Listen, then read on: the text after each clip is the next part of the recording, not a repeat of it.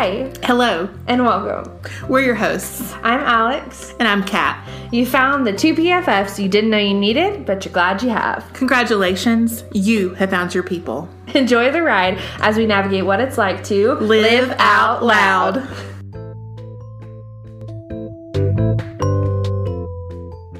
Hey.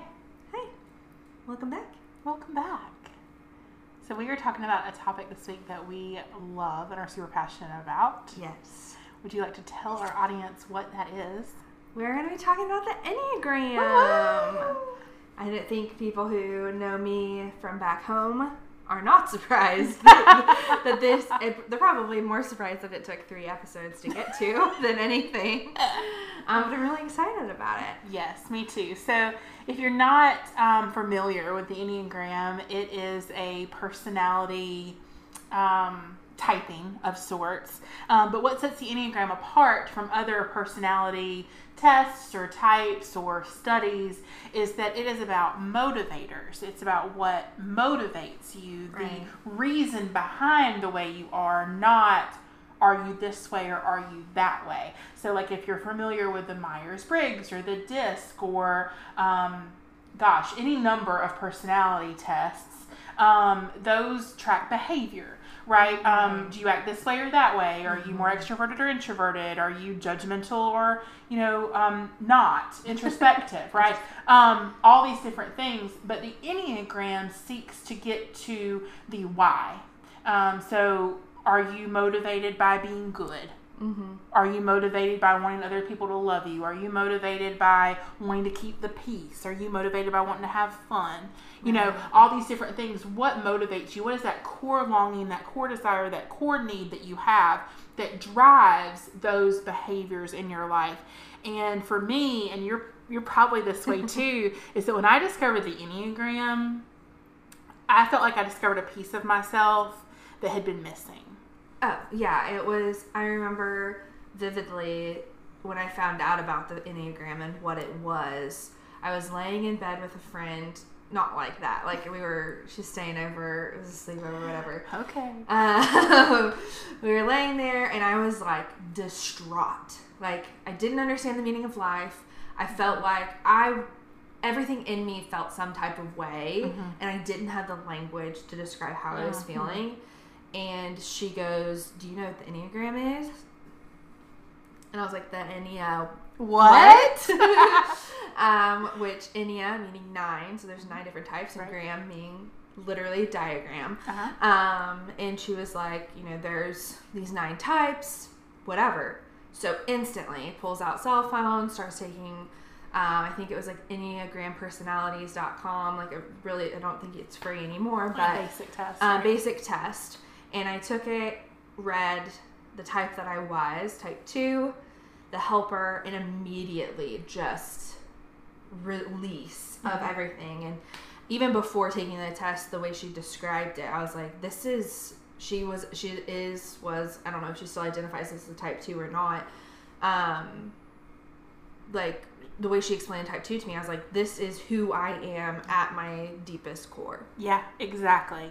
I was a little bit different. I just happened to be listening to a podcast one day on motherhood. Mm. And on the podcast, there was an Enneagram coach on there who was being interviewed. And she was listing out the 9 different types.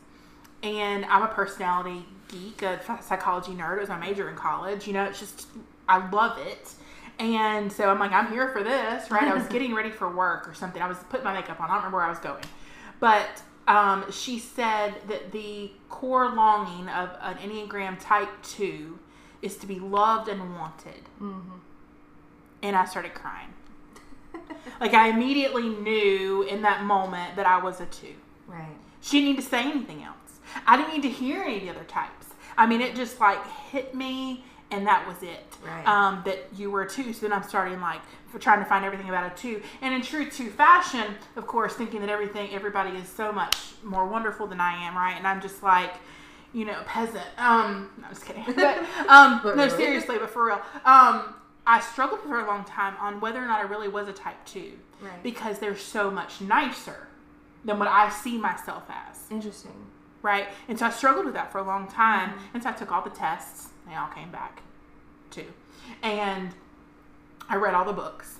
And it wasn't until I got to seeing like the negative things about the type 2 that it really brought it home for me. Right. That yes, you really are an Enneagram 2, because I could identify with the negative sides, and I can see all the positive sides in everybody else, right? Typical me. But I came alive in a new way in that moment, because it was like I felt seen. That's good. Where I had not felt seen before. Now, the Myers-Briggs got me a little bit closer when I found out that I was an introverted extrovert, because I always kind of felt that way, but everybody told me you can't be both.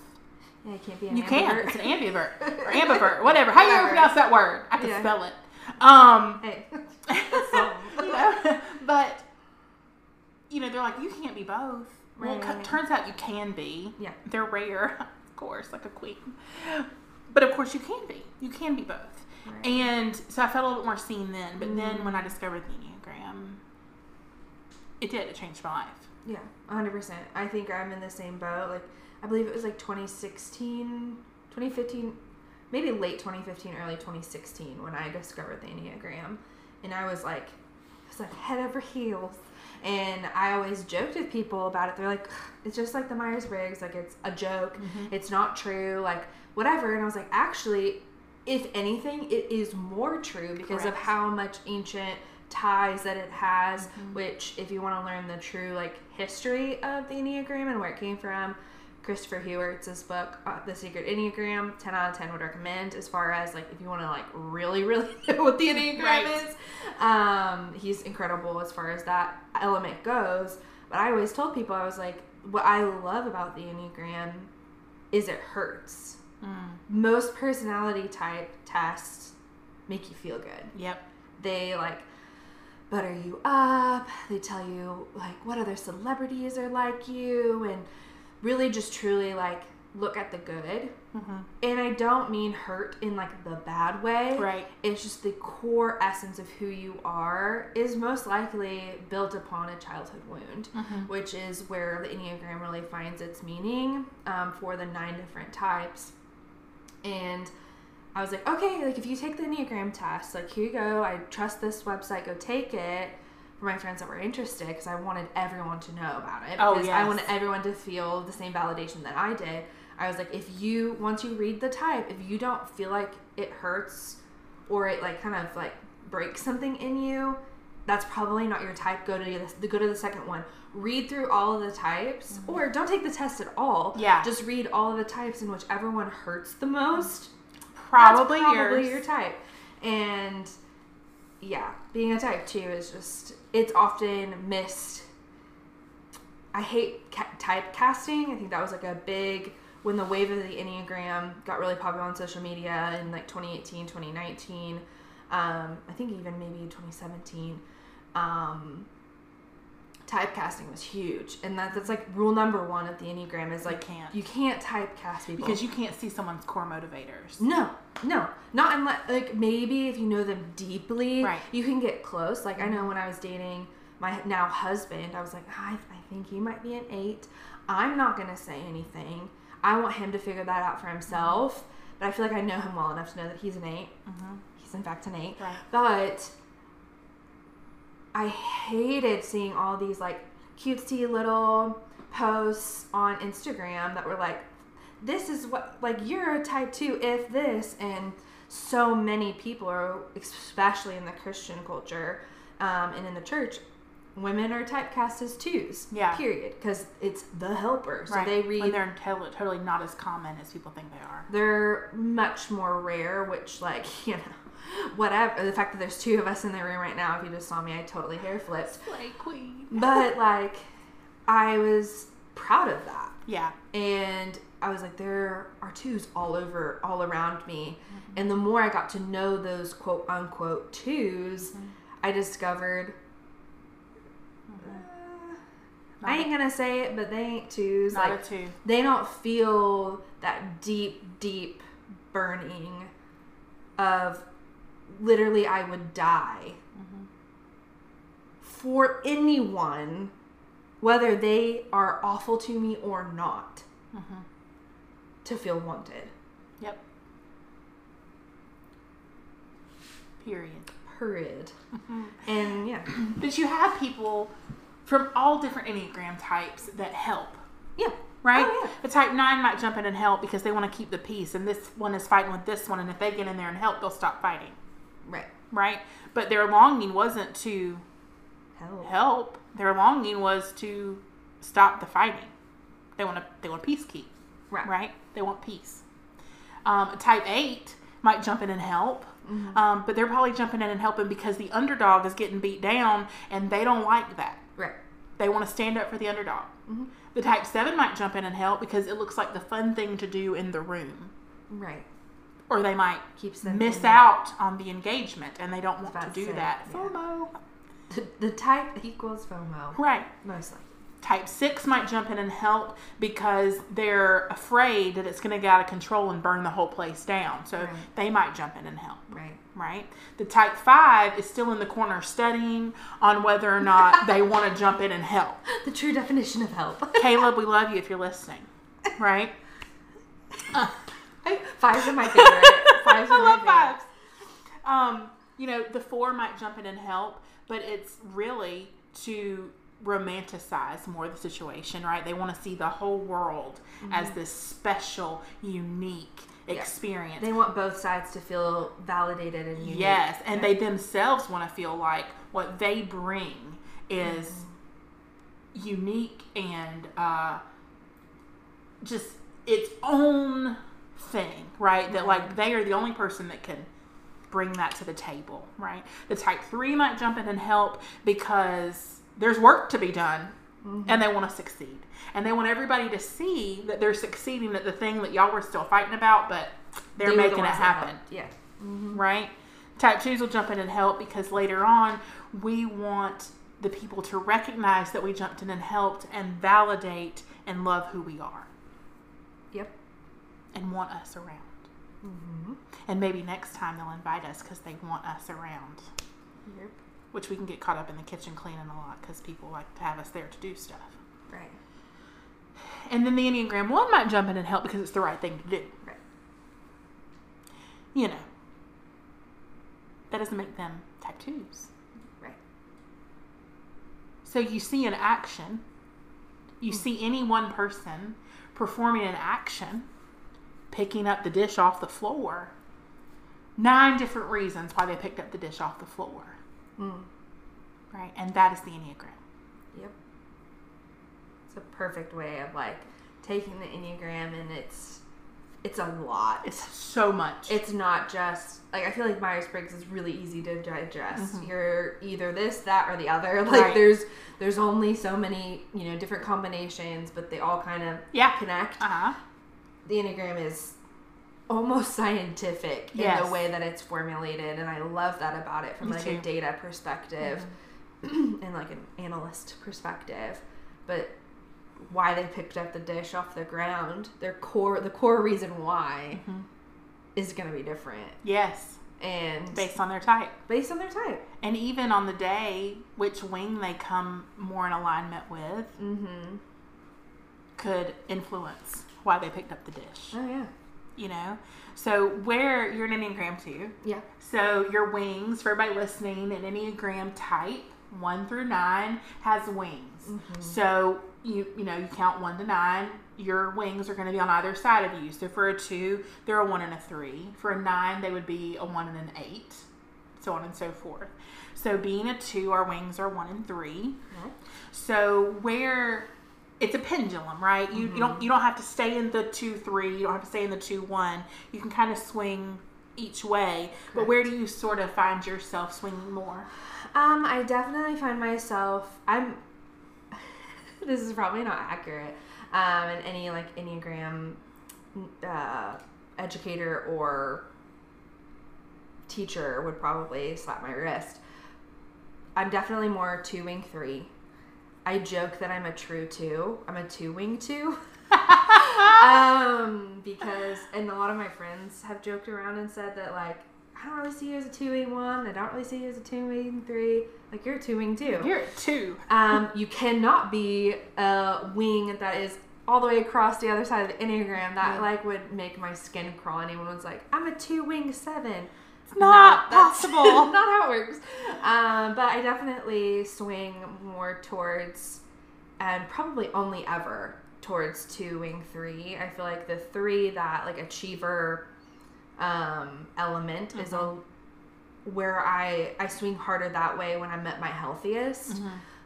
So that's something really powerful about the Enneagram 2 is the healthy and unhealthy, your shadow type elements of the Enneagram, which is where your arrow points to in the Enneagram diagram. I feel like when I'm at my healthiest, I swing more into that 3-wing. Because for the longest time, I thought maybe I was a 3-wing 2. But yeah. I do also. I swing more to the 3 when I'm healthier. When I start getting super judgmental and super rigid in my way of thinking, I know that I'm swinging more to wing 1. And it's usually not calling 1s unhealthy by any means. 1s are amazing. But for me, when I'm going that way, I can feel that, like, the judgment and the, like, you're unhealthy where exactly that 8 is kind of exactly the unhealthy side of the 8's coming in. Exactly. And I'm headed into that, what that means in me when I'm acting that way. What that means in me is I'm feeling rejected, I'm feeling unloved, I'm feeling unwanted, and it's causing me to act in certain ways in a seeking type of validation, but, like, being, like, really, what's the word I can use on the podcast? Like, I don't think you're trying to say, like, ego, but no, but, like, unkind. Yeah. You know, witchy. I like it. So, you know, when you're headed that direction, and so that's what I know for myself, right? Is that is happening, and we know that when we're not our best, we're heading toward the negative side of the 8. Yes. That is where we swing. You don't become an 8. You're still a 2. Your core longings are everything, but you take on those negative attributes of an 8. Now, an 8 has amazing characteristics. They all do. I think that's what I want people to understand is that each type in and of itself, there's no good type. There's no bad type. I mean, there are so many incredible qualities and characteristics of each type. You know, like we talked about many times before, when those all are healthy and they're working together with other types, I mean, we could, like, completely change the world. Oh, yeah. Right? Because, like, you think of an 8. An 8 really stands up for the people they feel like aren't being stood up for, right? That's one of the things they're known for, is really pulling it up for the underdog, you know? And if we had more 8s that really lived into their 8, you know, and did that, I mean, the world would just, right? If you had more 7s live into bringing the fun and chasing after the thing, because when a 7 is healthy, you know, it's great. When a 7's not healthy, you can just see them, like, ditching their responsibilities and booking a plane to Cabo, you know? I mean, right. You know, nothing like there's anything wrong with hitting the beach, but, you know, in the right time, you know. Right. Less chaos. Yeah. Hiding behind a window, like, wanting to be in, but not in. Yeah. No, I get it. 6s help us be prepared. Oh, I love 6s. Right. 6s are awesome. 6s help us be prepared. But if they're unhealthy, their fear can drive them to a place that is not good. Yeah, all the exit signs, they don't know which one to take because they're so scared, Right. I could talk about the Enneagram for hours. Same. I think that's, like, something I love about it is that there's really no end or there's no beginning or no end, really, with it. And there's so many different takes on it, but we have how many books sitting here? Like 7. A crap ton. And while they're all written by different authors, I don't think there's a single one here that's connected.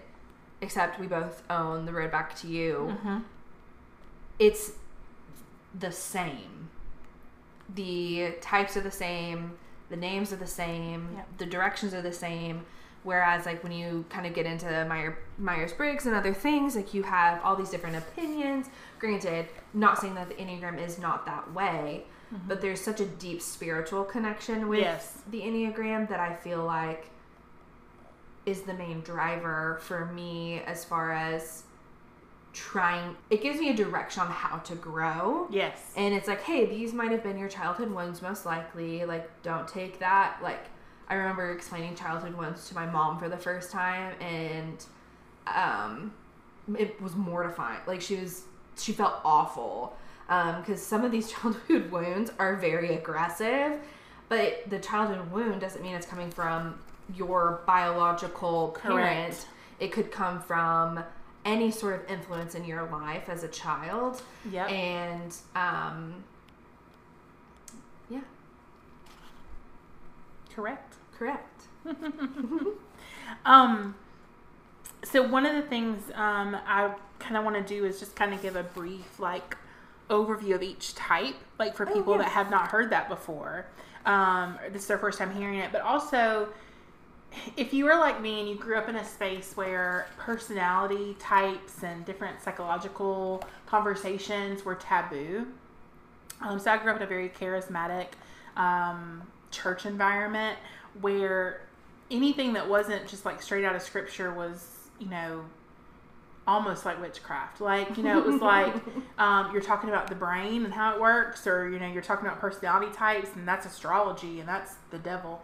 It's just things like that. And so I think it's important to note that I believe that personality types are a way to help us understand ourselves. Yeah. And for me, the more that I understand who I am and how I was created, the more it deepens my faith, not shrinks it. Because I understand more how I was made and how I was created. And for me, that gives me a deeper sense of my faith. Yeah. If that makes sense. And I just feel like maybe somebody might need to hear that, because I sure did. But so, like, for the Enneagram 1, they're nicknamed the Reformer. Yeah. Right? What are the core longings or core desires of the Enneagram 1? Their biggest thing is just to be good, to have integrity. That's like their holy virtue. Yes. If you will. Yeah.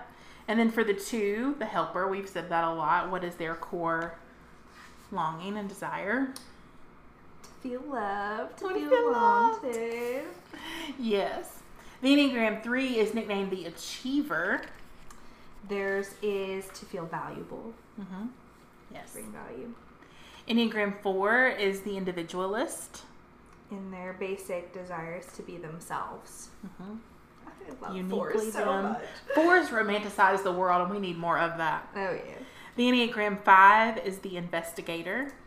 To be capable and competent. They want to know, they almost spend too much time in the books.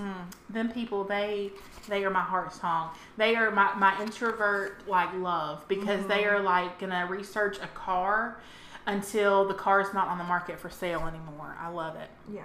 The Enneagram 6 is the Loyalist. To have support and guidance. 2s are often mistyped for the 6. Yeah, I did think I was a 6 for the longest time, but I didn't feel like my ultimate goal was courage. Like, I felt like I had enough courage. Like, I didn't have that much fear, if that makes sense.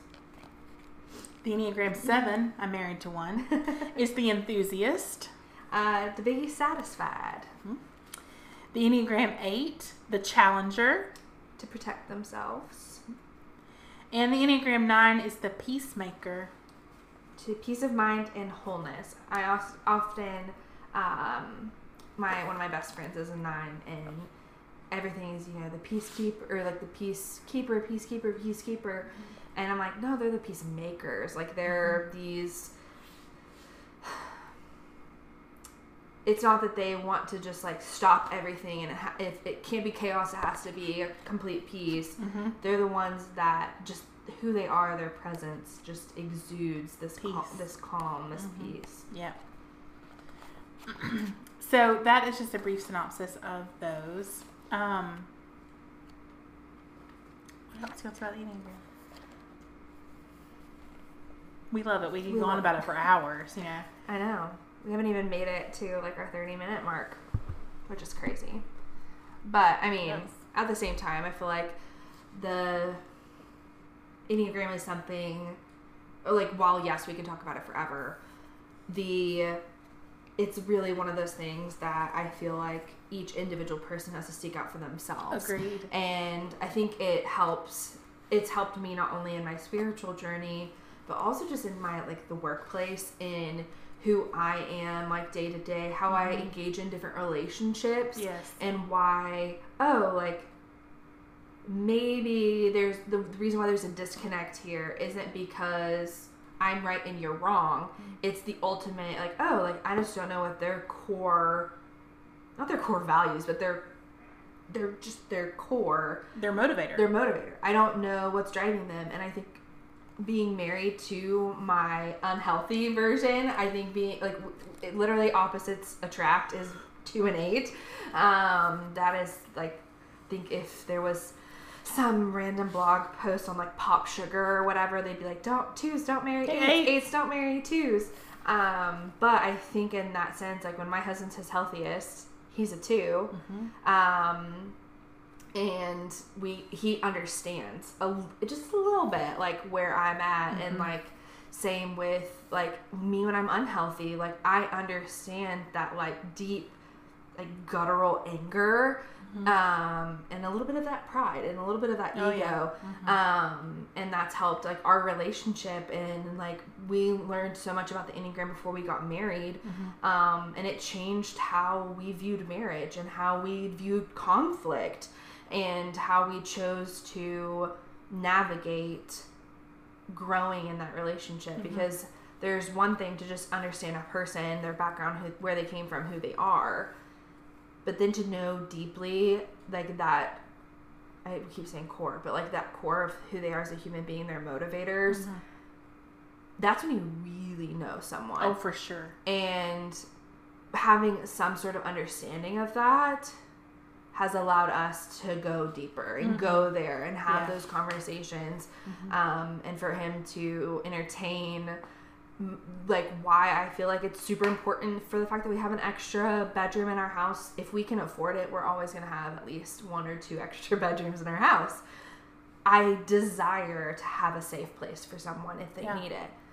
The 8 in him doesn't understand that, but he does understand that underdog and that desire to help the people that need the help. Does he understand why we need extra bedrooms? No, because he doesn't have that core value of wanting to feel loved and wanted, and I want that for other people. But you know, the thing about an 8 is that he may not understand why you need the extra bedrooms, but the minute someone shows up in need of one of those extra bedrooms, he would be one of the first ones to extend it. 100%. Right?